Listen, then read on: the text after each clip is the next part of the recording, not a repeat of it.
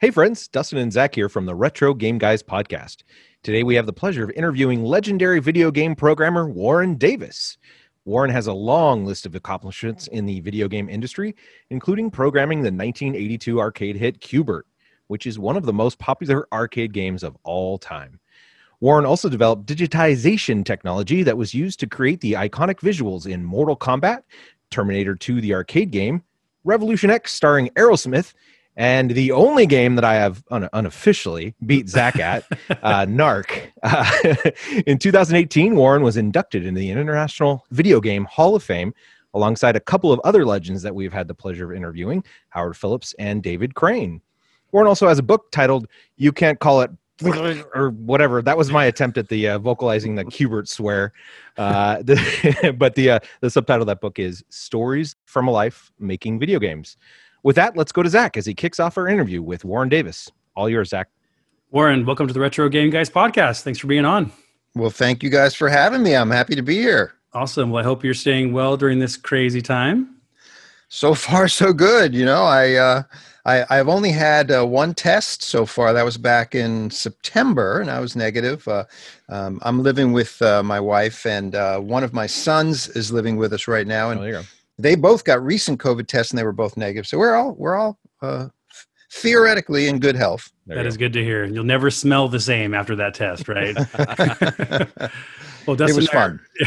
Well, Dustin and I are really excited to talk to you, Warren, because like many of our listeners, we grew up in the arcades of the 80s and 90s, and we played a lot of your games. And I know we all sunk our fair share of quarters into Q*bert back then. So we're definitely excited to talk to you about that amazing game. But let's go ahead and start with your book. You recently released You Can't Call It Q*bert Noise. I'm not going to do what Dustin just did, which chronicles your many achievements in the arcade industry. But our first question for you, why did you write this book and why now? So the book has actually a long gestation period. It was in the works for a while. I started going to the retro gaming shows a few years ago. I mean, my first retro gaming show, I believe, was 1999, the Classic Gaming Expo in Las Vegas. That was the only. I mean, I just thought that was an amazing thing. I wasn't even aware that retro gaming shows were a thing. It was just, wow, why would anybody be interested in those old games? They just seemed like they happened so long ago. But I was invited back a couple of times over the next few years. Always had a great time. And it sort of forced me to go back and think about those days because honestly, I had put that all behind me. I just was moving on to other things. And then even later, more recently in this decade or the decade that's about to end, I started getting invited to more of these shows and again, always enjoyed them, had a great time. Prepared talks, at first they were just off the cuff talks. And then I realized, what I'm doing, I'm have to entertain people for an hour. I didn't want to be boring. So I actually started preparing the talks, making them audio visual events and with a flow and things like that. And I just started collecting all these stories. The side thing of going to those retro gaming shows and telling these stories is I would run into old colleagues. Oh yeah. Which was always great. And we'd get together and we would tell old stories to each other. And there were stories I'd be like, oh my God, I'd forgotten all about that. So the more I did this and the more I came up with different aspects of my career to talk about, I just realized there were so many stories. So I started to think about writing a book. I just thought it'd be nice to collect them all in one spot and have it and just leave it for posterity, basically, because I'm not going to be around forever to tell all these stories. And I could tell them a lot better and in more detail in a book than I can in a 45-minute talk. So that's the answer to why. That's why I wrote the book. And when I made that decision, I shouldn't say I made that decision. Making that decision was a 2-year process. I had the idea to do it, and then when you write a book, it's really weird. But you actually you have to sit down and write it. You have to put the words down and type them, and then reread them and make sure they make sense. It's a really laborious process. So The writing of it took some time, a couple of years, and I just attacked it chapter by chapter, and eventually it was ready, and that was last year. And then, then there's I don't know if anybody's ever published a book by themselves, but there's the layout, there's the cover design, there's finding a printer, there's all these other things, which I just enjoyed doing. It was an interesting challenge, and I enjoyed doing it. So the book was actually ready about a year ago, and my thought was I would take it to shows with me, be happy to sign it for people. Really just wanted to spread the word around and let people, have access to these stories. And then COVID happened. Yeah. So I've been pretty much cooped up, but I was able to set up an online store, and I have been selling copies to people who are interested. The beautiful thing about the online store is I can, if people want an autographed copy, I can sign it and send them an actual signed copy. Awesome.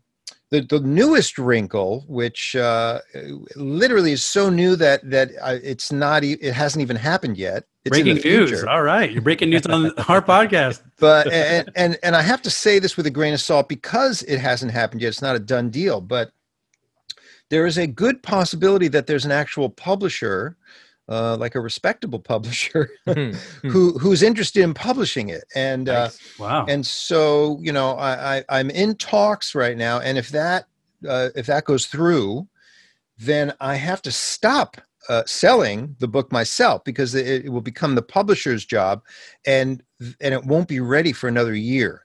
So there's a very good possibility that I will not be selling this book, in the near future. But if anybody is interested, you are welcome to try to come to my site. It's also on Barnes and Noble if you want to look it up there. But it may very well be taken off the market. Oh, there you go. Well, first of all, Warren, congratulations. That sounds exciting. Really. Yeah, good luck. Thank you. Thank you. It is exciting. It's also a little daunting and a little disappointing. I told the publisher that it's a bitter pill to swallow to have to sit on it now for a year. But it'll come out of it much better, I believe. It'll have a farther reach, and working with a publisher will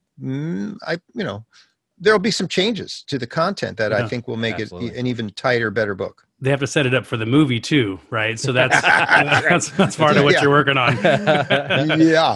So what is your site? How can people get that now limited edition copy of your book? The site is Warren Davis Shop, which is all one word, .square.site.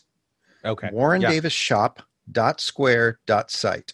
There you go. Or you can go to Barnes & Noble, like you said. That's where I got my copy of your book. Thank you for that. And personally, I got to say, Warren, I really enjoyed your book. So I read it cover to cover in pretty much one sitting. Wow. And it really brought me back to my favorite era of arcade gaming. I mean, it really put me right back there. So a warning to our listeners, if you get Warren's book, just make sure you don't have any plans for the rest of the day, because you're going to be busy, and there's really not a easy place to stop because you just want to find out what happens next. So again, thank you, Warren, for that, and congrats on the news. Thank you. So the title of your book, it's a reference to what Q*bert was almost titled. Is that correct? Yeah, and the story, of course, is in the book. But when Q*bert was developed, and I don't know how much you know about this, but Q*bert was developed sort of as a back burner project. It sort of crept up. Management wasn't even aware of it at first. It was just a programming exercise for me, which evolved into a game. And it being my first game, I wasn't thinking about a backstory or a name for the game or a name for any of the characters. That was the last thing on my mind. I just wanted to write the program and end up with a game that was fun, that people would enjoy. So when it came time to name the game, we had the game was pretty much there, but the character didn't have a name. And Howie Rubin, who was our VP of business development, Howie was an out-of-the-box thinker, an amazing inspiration in a lot of ways, because he just set the tone for the department. And he wanted to call the game That Cartoon Balloon that Q*bert says when he gets hit on the head or dies. And we were like, well, it's a cartoon balloon. How do you pronounce that? It's, blah, blah, blah, right? and even in the game, it's just gibberish. Dave Thiel, who did the sounds, just created gibberish. So we, all of us, and Jeff Lee included, who is the artist who created all the characters, we all just said, you can't call it that. And he was like, we can. And we said, but how are, if people like the game, if they want to talk about the game, what are they going to call it? He said, if this game is as good as I believe it is, they'll find a way. We don't need a name. This was Howie's words of wisdom. And we actually did print, I think about a dozen cabinets or marquees to put on cabinets, to put out on test with that cartoon balloon as the name. Those are collector's items now, but I have one actually, but they also print them now. So I don't even know if it's even possible to tell an original from a repro, but they are reproed and you can get them. Mm-hmm. But yeah, that's the story of how Q*bert got his name. Well, that's the story of how Q*bert didn't get his name, but it's a story about how my book got the name. There you go. That's really interesting. So there's some collectors out there right now that are freaking out, going like, "Oh my gosh, I want one of those." That's really interesting. Oh, you can find them. Yeah, they're out there. So let's go back a little ways to your formative years. So what is it that drew you into video games in general, and ultimately, what made you want to create games? Wow. Well, what got me? Well, the video games didn't exist when I was a kid. Mm-hmm. If you can imagine that. I grew up in the days of television. And which always makes me think of this line from The Princess Bride, where Peter Falk's playing the grandfather, and he says to Fred Savage, when I was your age, television was called books. That's right. For me, when I was your age, video games were called television. There you go. And when I was in college, I was a computer engineering major. I was fascinated by computers. I wanted to understand what made them tick. I wanted to be able to build them. And even in high school is when I was first exposed to computers, which was pretty rare in those days. There weren't a lot of computers in high schools, but my high school had a computer that was the size and shape of a desk. Yeah. And I was in charge of that computer I think I apprenticed in my sophomore year, and my junior and senior year, I was the head of the computer lab. So I got to know this one computer. And even then, the thing that fascinated me, I think more than anything else, was the use of the computer as a form of entertainment. Mm-hmm. So I would program this crude computer that actually didn't have a CRT screen, for one thing. You communicated via a typewriter, an actual typewriter. So you would type and it would print and then it would type back, like, by itself, mm-hmm. pressing the keys. But I made games out of it. I just tried to make like fun little games. And when I went to college, even then, I would choose some sort of a game project every opportunity I could. So being fascinated with the use of computers as entertainment devices when video games came out, which was my junior, my freshman year of college. I think it was when I first saw a video game. I was like, I want to do that. Yeah. I want to do that. I want to do that so bad. But I didn't know how you would get a job it was really unclear to me how it was even possible to get a job like that. One of the things I read in your book that was really funny, and I don't want to give away too much of your book, obviously, because people need to read the book, but it's got a twist ending. Right. You did. Yeah, it does. You created one of your early projects was a calculator with attitude. You wrote in the book, and I thought that was really funny. Can you tell our listeners a little bit about that? Well, it was just, it was so silly. It was such a ridiculous thing, but it was basically, you would type in some sort of simple arithmetic thing, like you want to add two numbers, and it might say something like why. That would be the answer. Why? Or well, that's stupid. Pick different numbers. It was just, right. And again, it was just 42. Me being silly. Yeah. When you think back to that time, what lessons did you learn you take away from like working with limitations? Of course, I'm sure you didn't think they were limitations back then, but looking back, did it teach Oh you yeah, we something? did. I think everybody working in that industry realized we were working in limitations. Interesting. Absolutely. Yeah. Although I do think we also felt very blessed that we weren't working in the home industry, because you want to talk about limitations, Right. programming on a 2600 for a cartridge of an Atari 2600 cartridge. Holy crap. I don't think I ever would have wanted to do that. That would have been too much for me. We had the souped up hardware that had 16 colors, man. Right. But listen, I think it's been that way ever since video games started. I think it's that way now. People push whatever they have, they push those resources to the limit. I just think that's the nature of any art. I think it's the nature of filmmaking. I think it's the nature of music. You use the tools at your disposal and you try to push it to the limit. Yeah. The other thing I think all of us in the industry knew was that something was just around the corner, an improvement. We knew that memory was going to get bigger and cheaper. We knew that processors were going to get faster because this was the way the industry was going. We knew that circuitry was getting smaller and you could pack more transistors. So, we knew that whatever the limitations we had in that moment, we kind of knew that 6 months or a year down the road, we were going to get something better. And I think because of that, we were always dreaming bigger. We were always thinking, what can we do next? Were you guys already talking Moore's Law back then? Yeah. Oh, absolutely. That was a thing back then. Yes. Yeah. Well, you talked earlier about you weren't sure how you'd get a job in games, but in 1982, you did get a job in games. You joined Gottlieb in Chicago, and Gottlieb was traditionally a pinball manufacturer, and here you're joining a newly formed video division. So what was it like being one of the new guys and one of the new video guys? Yeah, it wasn't like brand spanking new. I think it had been around for like maybe a year or so. But it was fairly new, and it was still sort of like a very small group. Maybe the entire company, and that includes sort of like clerical staff and support, was maybe 20 or 25 people tops. There were just a few engineers, a few designers, not game designers, but like hardware designers. It was a very small company, and I came in again, not at the very, very beginning, but close to the beginning. Yeah.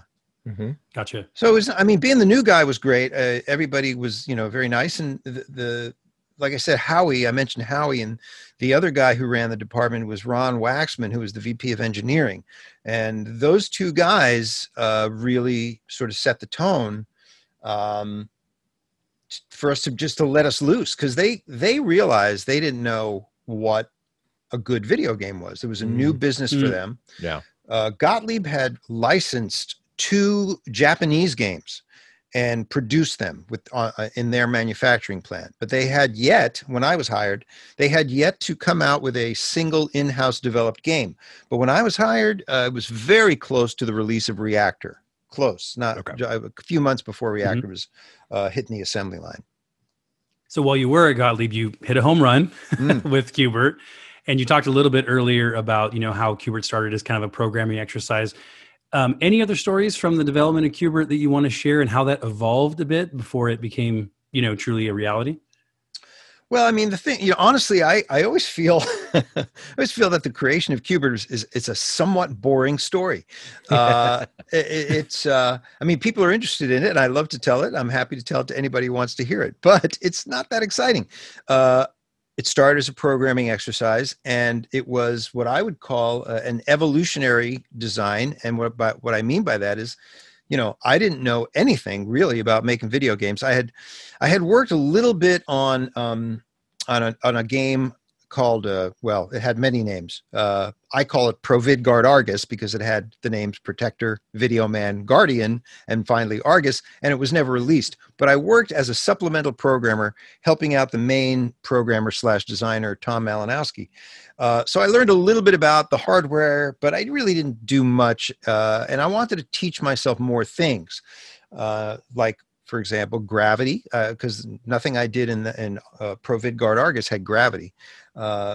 And so, and randomness. So those are the 2 things that got me started. And, I started developing just this thing to test out randomness and gravity. And eventually I had the pyramid with balls bouncing down it, and people would look at it and go, wow, that's pretty cool. I go, okay, well, geez, I guess, if you think of the pyramid as a play field, I need a player to jump around. So that's when I went to Jeff Lee, and Jeff Lee had a whole bunch of characters he designed, and, he might have had plans for them, but nobody else was using them. So I asked if I could use them, and he said yes. And I picked the sort of like pathetic looking orange guy with the big nose as the player, and off we went.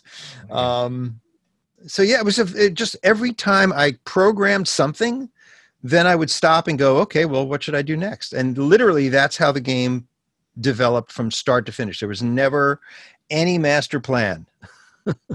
That's really interesting. And how long was that whole period of programming Q*bert? How long did it take you? I want to say I started toying with it in either March or April of 1982.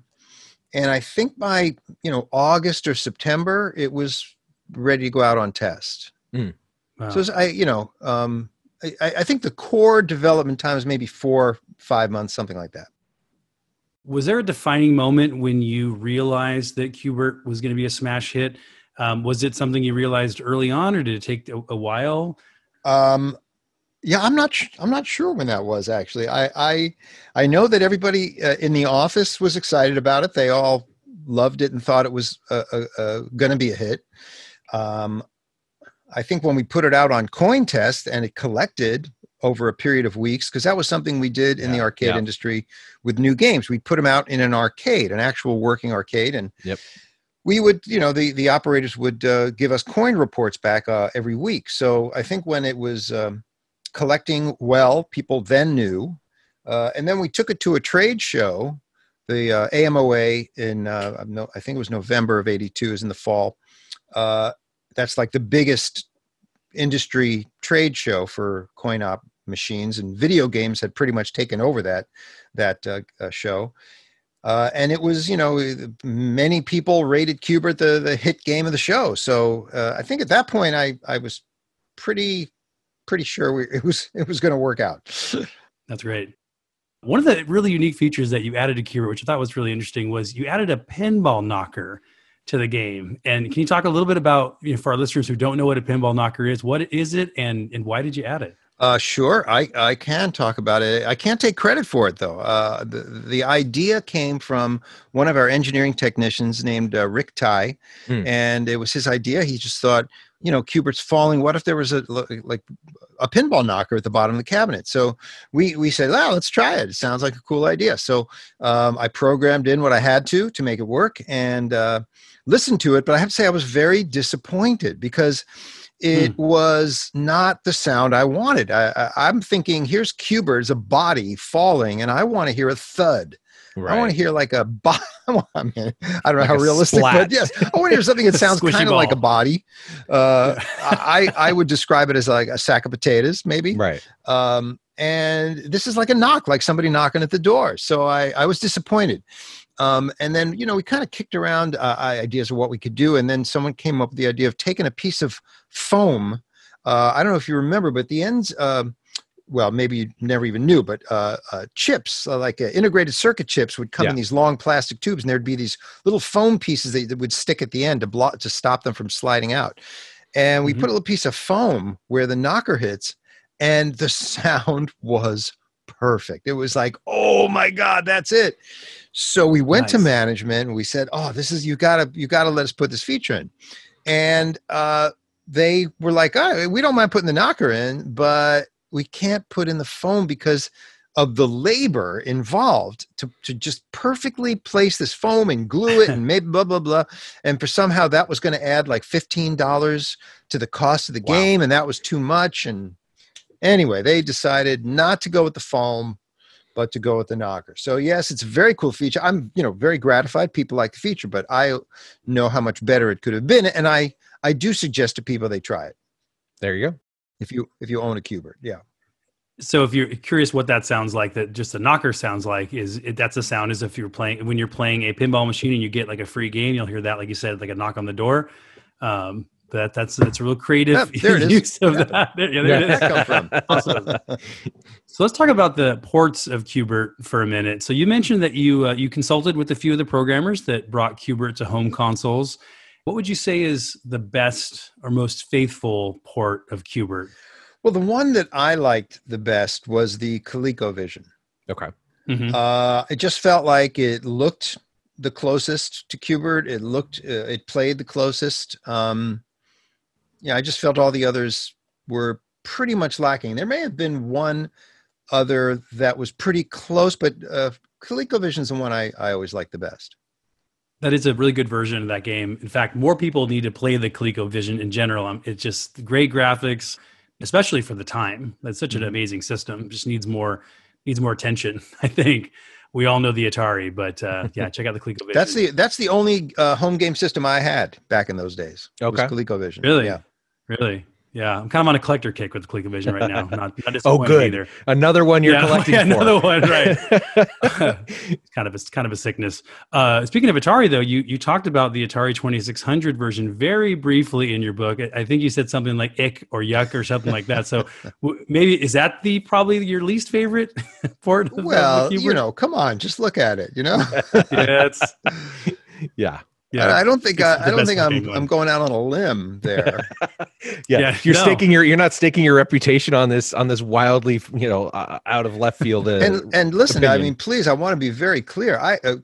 Props galore to whoever had to program that. Right. Again, you're trying to make a game do something on a system that it was never designed to do. Yeah. I mean, the Atari 2600 really was not intended to display cartoon graphics like Qbert. So, and I think I talk about this in the book as well, that, the arcade industry was always looking for a way to stay ahead. Right. We always felt we had to be better than the home systems, because if the home systems started catching up, well, why would anybody go into the arcades if they could have the same experience at home? Granted, there's a social element that cannot necessarily be replaced, but at home. But totally agree. But still, we were always trying to stay one step ahead. Yeah. Yeah. That was my introduction to Qbert, by the way. So I had Qbert on the 2600 growing up, played the heck out of it, wrestling with that Atari 2600 controller, which wasn't the most accurate thing in the world. But yeah, I think many people were turned on to Qbert by that version, which may or may not make you happy in a way, right? They should really play the real deal. Listen, people love Qbert. I'm happy that anybody loves Qbert. That's great. It doesn't matter to me what system you played. That is awesome. That is awesome. So I think, some of our listeners are probably thinking, man, because we all know Qbert was a smash hit, not just in the video game world, but it's, in popular media and all of that. So people might be thinking, this guy must have made $1 billion from Qbert's success. But most programmers didn't get a big slice of the pie back then, right? Well, I mean, it depends. There were certainly people who did make a lot of money. At Gottlieb, I would say there probably was not anybody like that. And I don't know monetarily, like, for example, what Tim Skelly's deal was, but he was hired with a track record, and he was hired to be a mentor to the department. So, I'm sure he must have gotten some sort of a deal with royalties, et cetera. But me, as a completely new programmer, not only did I sign the standard form that everybody had to sign, saying that whatever I create while I'm at the company is the property of that company. Yeah, I had to sign that. But also, Gottlieb did not have any royalty program for their designers at the time. And in fact, they created one eventually after Mach 3. So that, the only hits that really Gottlieb ever had was Qbert and Mach 3. Those were the two biggest selling games. They did not have royalties in place until after that, and they were not retroactive. So convenient. Yeah, but I did get a bonus. It wasn't that large. It wasn't life-changing, but I appreciated it. Listen, I wasn't then, and I'm not now, like, all about the money. I did it because I enjoyed doing it, and I was thrilled to have the opportunity to do it. I was so grateful. Awesome. But yes, it was nice to have, to get a little thank you check. That's great. There you go. Well, certainly, I mean, when you talk about thank yous, I'm sure there's many people that have said thank you to you for, giving them such great entertainment and memories over the years. And you've touched certainly millions of players, including myself. And so careful how you phrase that. That is true. That is true. People don't know our history, Warren. But yes. No. Usually we have these problems when Alex is on here. Yeah. That's true. Yeah. Yeah. This is why he's not invited to this interview. Exactly. So on our podcast, we have a segment called 5 Ridiculously Interesting Facts. So what would you say is a ridiculously interesting or maybe a lesser known fact about Q*bert? Wow. Okay. So, I mean, I think of Q*bert, I just feel like everybody knows everything about Q*bert. But one I would say is that there was a Q*bert pinball machine. Oh, cool. I don't know that a lot of people know about that. It would have had a pinball knocker in it, I would guess, right? I would guess, I would bet that it does. Called Q*bert's Quest. So Okay. that's one thing. I'm trying to think.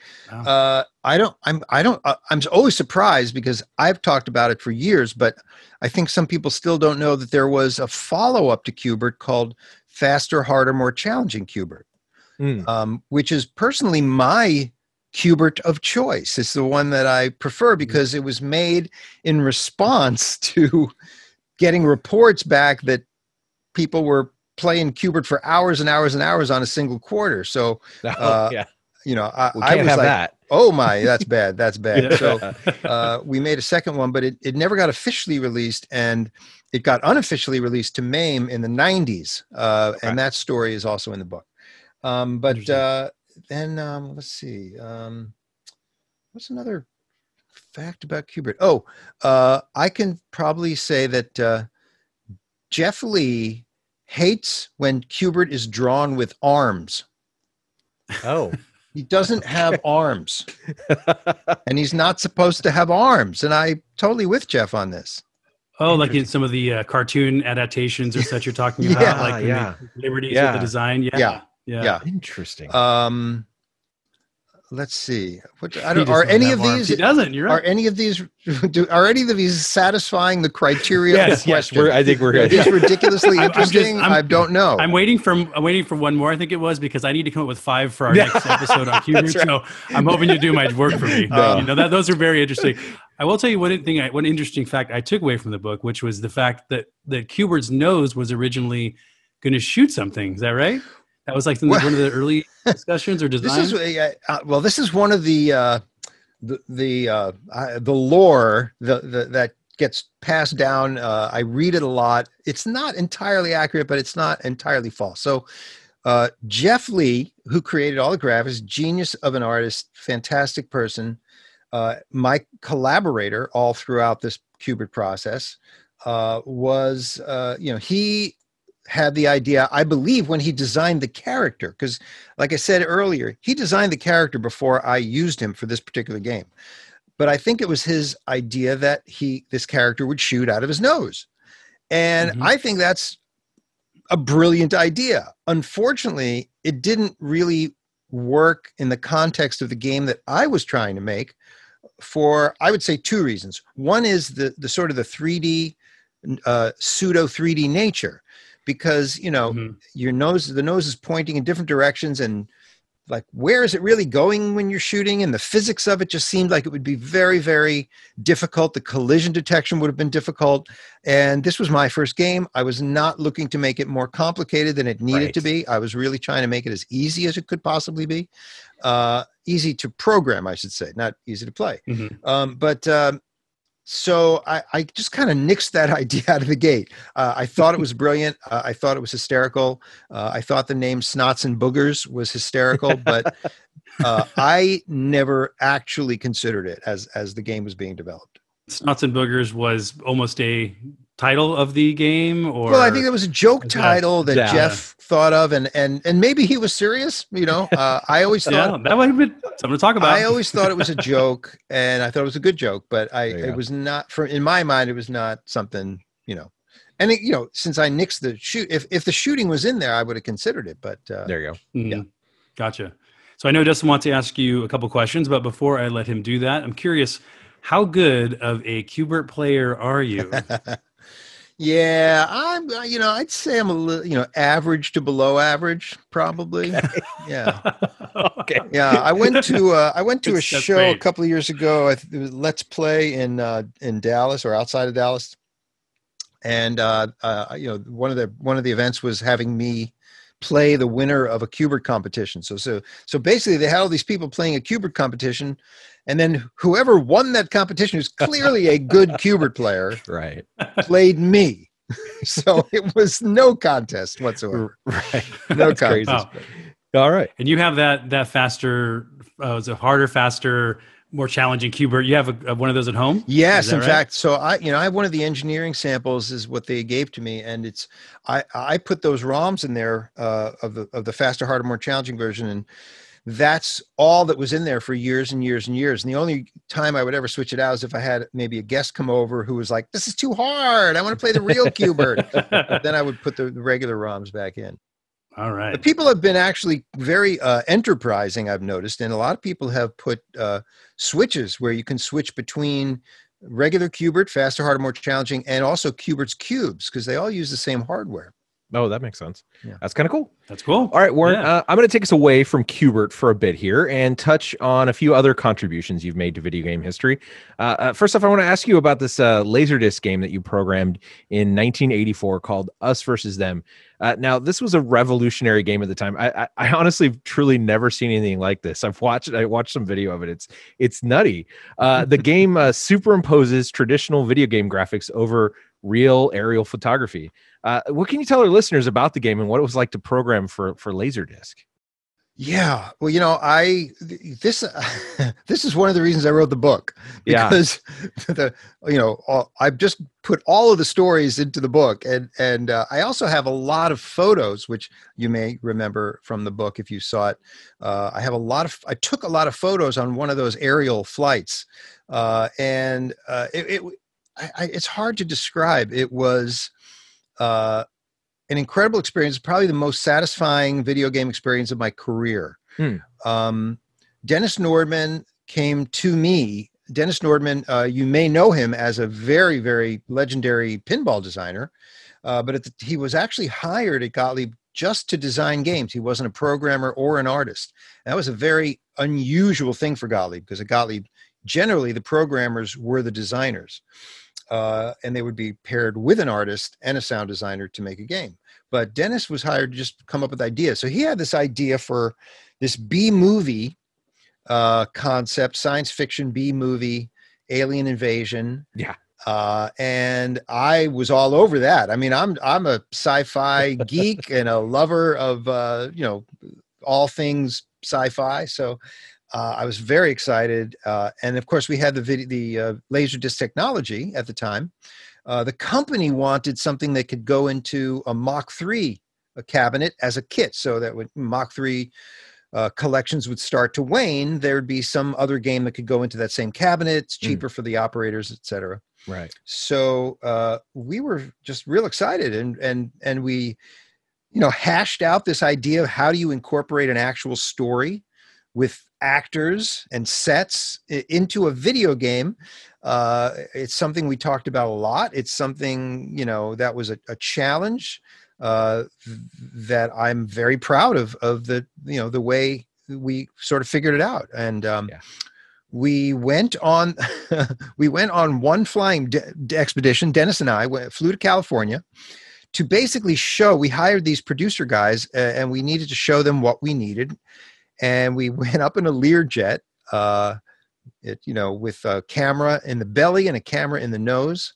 And we shot footage out of this airplane and showed these guys kind of what we needed, how we needed it shot. And we were sort of figuring it out on our own. Yeah. And then they went off to all these other locations and shot footage, in San Francisco, forest and Hawaii, in there. Yeah.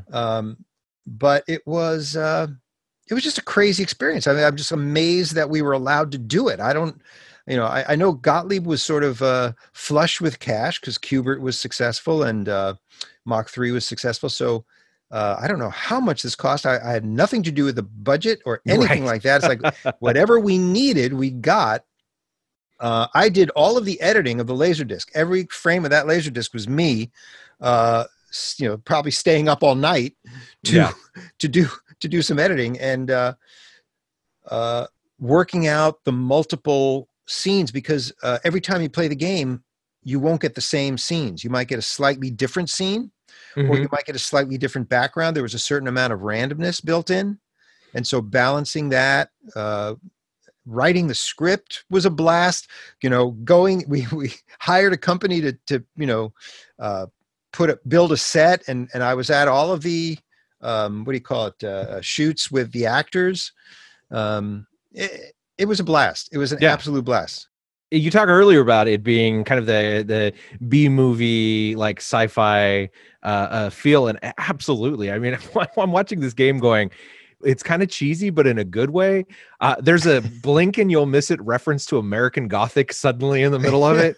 Right. It was a fun game to check out. I just had to ask you about it because Laserdisc didn't last as long as some of the other eras of arcade, but there's some interesting gems in that era for sure. Well, yeah, and probably the biggest regret of my career is the timing of that game was just so bad, because the game was done and the Laserdisc industry just fell apart because the Laserdisc weren't ready for arcades. They really were not ready for prime time when it comes to living in an arcade, taking the abuse that they would need to take. And the industry didn't find that out until just like before or as Us versus Them was being released. Oh, yeah. So it was a real mess. A lot of the people who placed the orders for Us versus Them canceled their orders, and there was lawsuits, and it was very ugly and disappointing.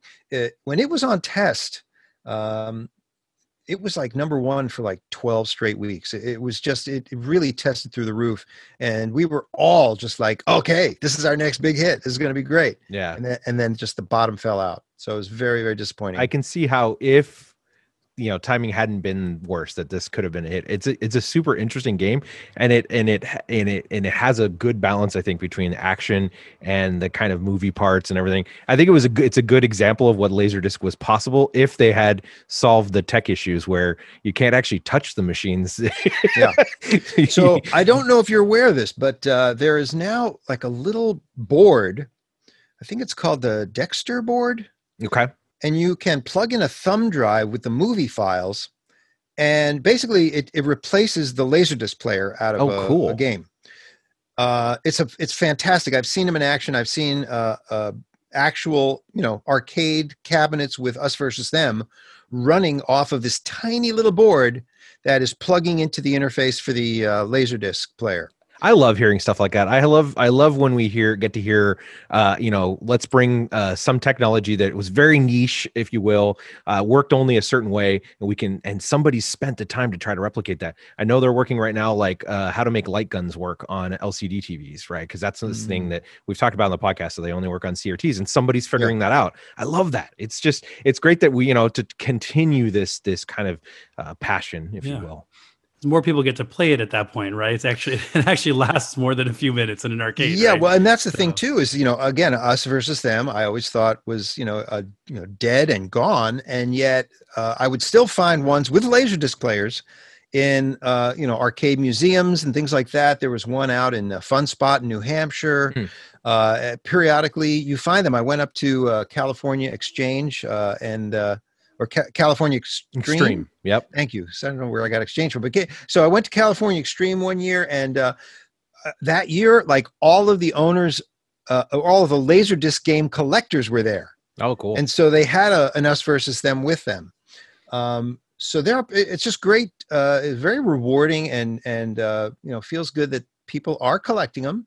Yeah. And now, because of this new technology, a lot of those cabinets can be repurposed and go back to their original use, and people can play Us versus Them. It's fantastic. Absolutely. Talking about technology, your career has not only focused on making games, but also using technology to push the art of making games a little bit further. Prime example is that digitization technology, which had allowed games like Mortal Kombat to scan real actors and bring them into the video game world. What was your involvement in bringing and advancing that technology? Yeah, so I mean that's pretty much my contribution, to Williams. I worked on a few games while I was there as well, but the thing again I'm most proud of there is developing this digitization technology. When we knew there was a point where I was working on Joust 2, and Eugene Jarvis had left the company and he was about to come back. And we knew we were going to go to a 256 color system. We knew that was the next leap forward. Mm-hmm. If you've been working with 16 colors total in a game, having 256 is fantastic. It's amazing. It feels limitless. And the other thing about it is you could approach photorealism. You couldn't get there really, but it got much closer to it.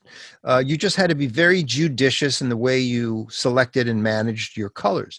So I was fascinated by that and wanted to work on tools to help with that. And so that's kind of where it started. And then I found out about these digitizers. There was one for the Amiga. It was the first one I played with. Pretty crude. You couldn't have anything moving. But if you had a stationary object, you would run it through a color wheel, so it would be filtered red, green, blue, and clear, and then the software would assemble, and you obviously through a video camera, and then the software would assemble that into a true color image, and then you usually had 24 bits of color. Well, we only could handle 16 bits of color, 15 bits of color. So you had to reduce it somehow, and you had to pick the best colors. And then I dug through technical journals to find the best algorithms, and I was looking at cutting edge algorithms and coding them up and seeing what I could do. So it's, just really a lot of trial and error, a lot of just engineering work. Eventually we did have a 256 color system. And so we used the software that I created to digitize actors, but because we couldn't really have moving actors because the software was not functional in real time, we had to use videotape. So we'd videotape moves, and then we would freeze frame every frame we wanted, and then grab that frame. Yeah. And then the artist had a lot of cleaning up to do. That's the thing. Over the years, the system, became more advanced. The off-the-shelf hardware became better. Computers got faster. Software got faster. So, everything kind of improved. Our own video hardware became better. We went from one palette of 256 colors for the entire game. At one point, our newer hardware had multiple palettes. So we might have 16 palettes for the entire game. And then we could assign an entire 256 color palette to one character. Oh, okay. Get much better color resolution. Yeah. Anyway, but it was a progressive thing, and I don't even know if most people playing the games would even know about that or care about that. The only other thing I'll say is there was a period where I left Williams and came back. And I came back like two or 3 years after I left. And I thought, oh, somebody must have picked up the mantle here and is, has improved my, digitizing system. And I came back to find out that nobody had. So even though it should have been way better than it was, but, they were just using what they had. So I took it upon myself to make the next generation. And that's where we introduced things like chroma key. So, it was a little bit easier to strip out backgrounds and things like that. But as far as I know, I was the only person who wrote that software and continued to evolve it. Although, people like Jack Hager, he did everything as far as creating our blue screen studio, because we actually had a chroma key studio at Williams. And that's where we eventually shot all of our characters. No, there you go. As a game player, those games really stood out. I'll say that felt like a leap. I remember I was telling Dustin yesterday, we were chatting, getting ready for this interview. I was saying, I remember, playing Street Fighter 2 every morning in the arcade, and then one day seeing Mortal Kombat. And it was like, oh my God, now I'm playing a movie. I go from playing a cartoon to playing a movie, or seeing Narc and seeing the realistic blood and exploding people, or Terminator 2, and like seeing again the movie and playing the movie. I mean, that that was definitely a leap, and it was that next level, and it was just it brought so much more excitement to these games that were much more primitive until that point. Mm-hmm. Yeah, there were a few digitized games before Mortal Kombat, but I think one of the things that Ed Boon and John Tobias did that was so smart was to make their characters big, just in pixel size. They were so big that you had just much more detail, and you could see the actors more clearly. Yeah. You can see that beating heart. Exactly. Finish him. Well, another benefit of your work is you got to work with rock legends Aerosmith. Mm-hmm. Now, the band might conjure up different feelings or memories for our listeners, depending on your age, 70s Aerosmith versus 90s Aerosmith. But no matter what, one thing Aerosmith did a lot was they attempted to innovate, that not just in music, but in games and other media formats. They were in a roller coaster. They were always kind of pushing the edge on things. So what was that experience like working with Aerosmith on Revolution X? I was just, floored that we got them, and they literally were there. They came and they did everything that was asked of them. They were so game. They were so up for it. So Revolution X was led by George Petro and Jack Hager. They were the leads. It was pretty much the same team from Terminator 2. Okay. So we all worked together well. We all, knew what was expected of us. But George and Jack were the leaders of that project. They came up with the scripts. They, did 99% of the game design. They were in charge of Aerosmith. I was the clapboard guy on the days they were there. So we were shooting in our studio. I was the guy, held the clapboard, and that was my role. But all of us on the team had some role to do something to help out, because, we were not really a movie crew, but we were acting like one. There you go. And hey, Steven Tyler, action. Come on, man. Listen, those guys were, just to watch them do their thing on camera was astonishing. It was, it was amazing. And they, like I said, they were totally game for anything that was asked. That's so great. Let's move on to your career nowadays. Are you currently working on any new projects, something our listeners should know about? Other than trying to get that book published, and the movie trilogy. There's probably nothing really to talk about right now that I'm working on. I have kept my fingers in the game industry over the years, and I've worked on a variety of projects. The book sort of ends at the end of my arcade game days, but I talk a little bit about Disney at the end of it, because I worked for Disney when I first moved to California. And then I did work in the home industry for a number of years, and I kind of moved out of the games industry for a while. But lately I've been dabbling back in, doing some consulting work. Nothing really to promote or talk about, but plans for unfinished games or other projects like that. There's a game, Bunny Bondage, you mentioned in your book. Yeah, bring that honestly, back. I had never really considered picking that up again, but the more people talk about it, the more I think, well, maybe. Who wouldn't want to play a game called Bunny Bondage? Come on, it sells itself right there. Yeah, exactly. Yeah, nothing really to talk about right now. Yeah.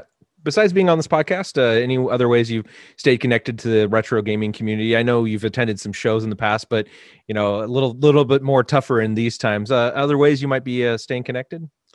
Well, I'm on Twitter, and always happy to connect with people on Twitter. I have a Facebook page. A lot of people, I get a lot of friend requests, but I have to say I don't friend people on my personal Facebook page, but I have a professional, I don't know what you'd call it. I have like just a separate Facebook page, right? But it's still just my name. But people are welcome to try to find that and just like it. And I think just by liking it, you get, honestly, social media is it's a weird thing for me. I love to meet people and talk to people, but doing it, virtually, like without seeing anybody, I just find that it's just strange. I'm old. Let's face it. I'm an old guy. What is that? What is it? But I'm not. I'm not I'm with you a little bit. I like social media, but I would much prefer like let's go grab a beer, let's go hit the arcade or something, and let's That would chat. be nice right now. Totally. That sounds great. Yeah, and then that's why I love going to retro gaming shows. It's just such a joy to connect with people. Yeah, totally. You've said during your time at Williams that everyone was motivated by the desire to make something cool. When you look back at your career, maybe it's something you talked about already today or something else from your history, what do you consider to be the coolest thing that you made? I honestly, I would have to say Us Versus Them. Yeah. It really was revolutionary for its time.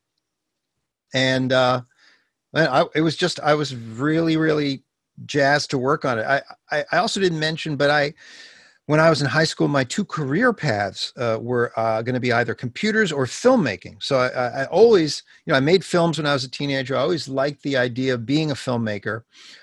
It's ironic that I became an actor as well as a video game designer because I had no desire to be an actor until college. And even then, I just never could see it as a career, but it just was so much fun. I really enjoyed doing it. And then as I became better at it, and all my friends in Chicago were sort of working their way up the acting chain, I just sort of was drifting along with them and just doing it more and more. But filmmaking was something I always really felt comfortable doing and wanting to do. And Us Versus Them gave me a huge opportunity to sort of be one, sort of. I really want to play this thing now. Like I'm really so I gotta book a trip to Illinois there's one in Galloping Ghost Arcade, I believe, Warren, right? I can get my hands on it. Yeah, I think so. Yeah. The travel's a little tough right now. Also, I think you can play it on your PC. There's a thing called the Daphne Project. Okay. And they have been doing emulators for Laserdisc games. So I do believe you can find that online and download it and play it on your PC. Cool. That's check really, it out. really cool. So Warren, ahead of this interview, we collected some questions from our audience and wanted to run a few of those by you real quick. That's okay. Sure. So at Basic Gamer Bob asks, and you talked a little bit about this already, but he asks, I need to hear the story on what Q*bert is saying. Is he swearing? Why? And also, how did they come up with that crazy name and spelling? Well, so what he's actually saying is, damn you, Basic Gamer Bob, but it's speeded up so fast that you can't hear it. No, totally joking there, Bob. No, so the game, our hardware had a soundboard on it. It was the same as our pinball soundboard, and it had a Votrax chip on it, which is supposed to synthesize human speech. But the sound designer, Dave Thiel, who came up with all the sounds for Q*bert, he hated this chip. He just found it very hard to work with, and it just created sounds that just did not sound human. He had a hard time getting it to say certain things that would never sound right. Anyway, so his basic idea for Q*bert was, rather than try to string phonemes into something intelligible, let me just throw a bunch of random numbers at the speech chip. So he's just saying random phonemes, and it's gibberish. And that is literally what he's saying. Now, a lot of people say, well, I swear I heard him say such and such. And, maybe he did. Because if you randomly put phonemes together, you might randomly put two phonemes together that make a swear word. It's not impossible. There you go. And then what was it? Was there another part to that? How did they come up with that crazy name and spelling? I think he means actually Q*bert, the name Q*bert. Okay, so actually I didn't tell that, but the name came out of a meeting we had, at least a 2-hour meeting. We had to name this game. Obviously, it wasn't going to be the Cartoon Balloon. What are we going to name it? And I had tried to poll the people in the office to get ideas because I really didn't have an idea. I called it the Cubes game for the entire development. It was just the Cubes game. So none of the names that anybody came up with in the office sounded good to me. So we had a meeting. it went on and on and on, and people talked and talked and talked, and we couldn't come up with anything. At the very end of the meeting, I think we were all very exhausted. Somebody wrote down on the board, well, what about Hubert? And they wrote down Hubert.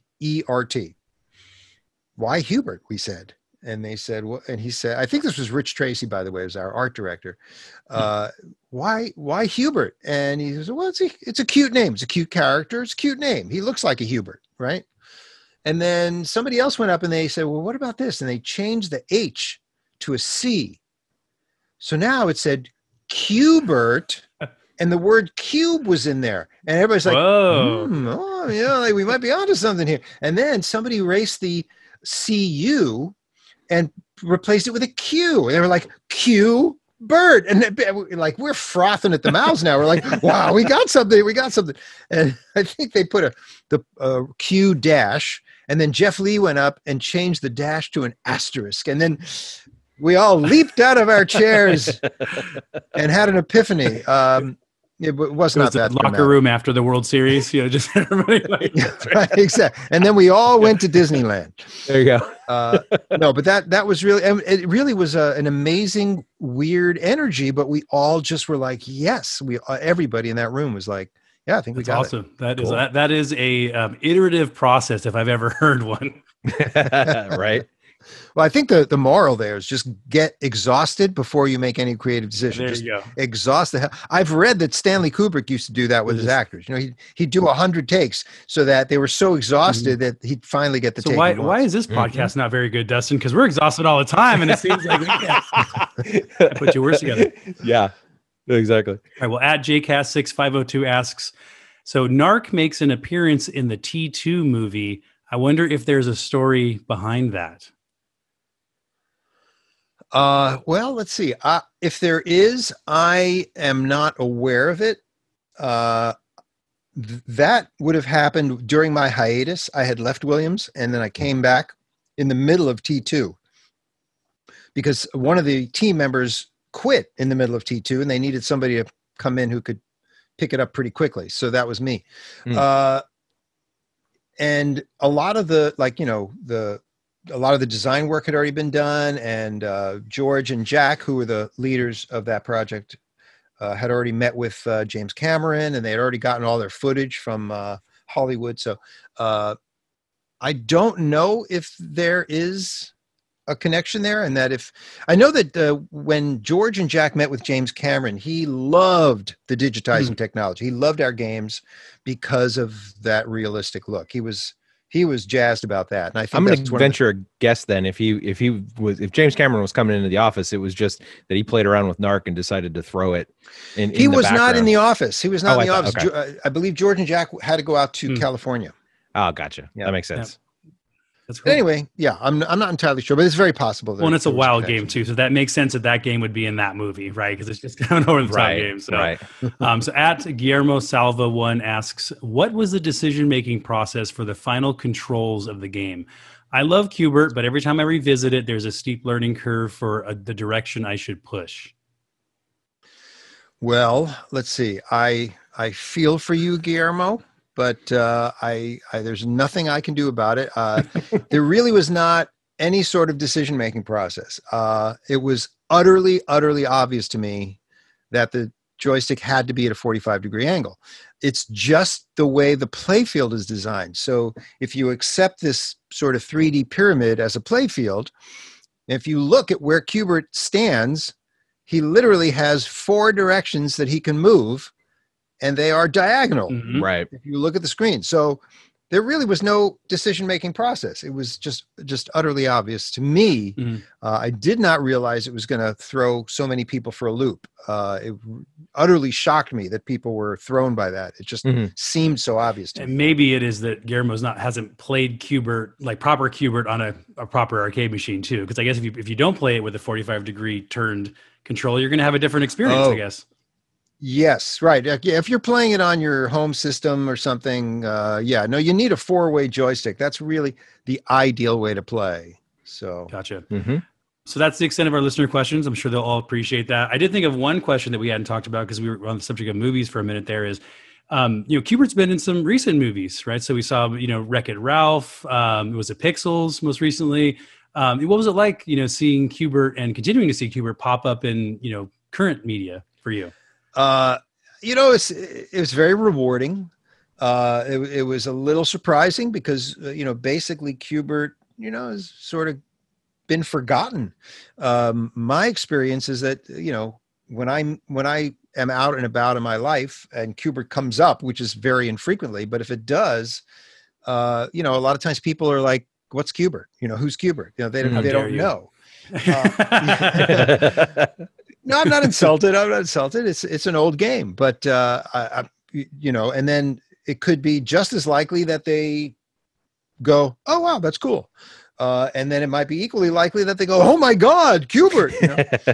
So it does have its fans, and that's very rewarding. So, but when it was in Wreck-It Ralph, it was a little wild. It was a little surreal, I have to say.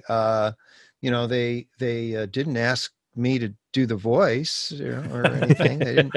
They didn't have me. Anyway, I'm only joking. I would not have expected to do that, but I do have a little story where I was at a show. Boy, I wish I could remember which show it was. What year did Wreck-It Ralph come out? 2012. Yeah, I think I was at CGE in Las Vegas in 2012, and they had the Fix-It Felix arcade game there, which was playable. And they were giving away Wreck-It Ralph shirts. And but you had to like play the game and win. There was a contest, and I went up and I tried to schmooze a free T-shirt by dropping the Q*bert card. I was like, well, I'm the designer and programmer for Q*bert. And they were like, yeah.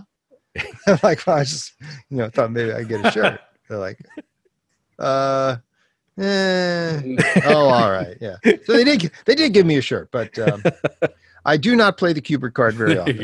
There you go. I love it. All right, Warren. Well, we know we got to wrap things up. We could talk to you all night here, but Dustin's tired and he's got to get to bed early. So, but That's right. he's had a long day. Just look at him. But before we let you go, would love to play a quick game with you. We like to call this game the hot seat. And so we're going to ask you to pick between two things, and you're just going to give a rapid fire answer. So don't overthink it. Let's just have some fun. All right, Warren, you down for this game here? I am. I don't know how fast I can think of anything, though. I'll try.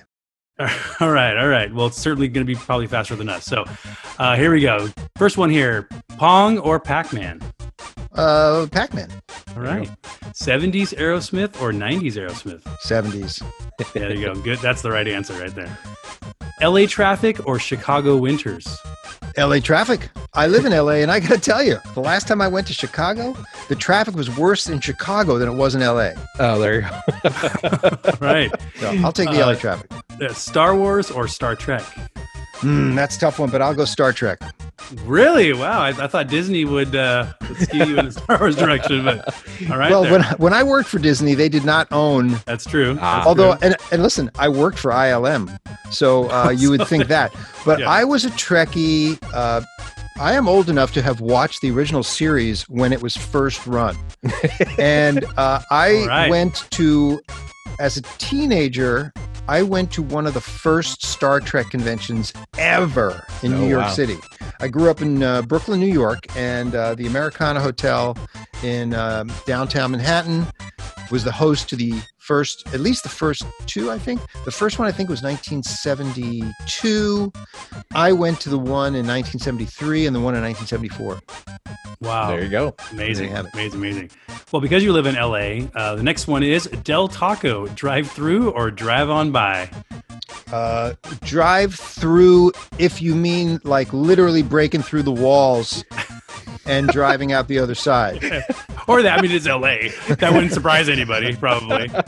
So, no, I'm not. I would drive around. I'm not a Del Taco fan. Not a Del Taco fan. All right. There you go. And for our last question here, because we just covered the game Kung Fu for the NES, Jackie Chan or Bruce Lee?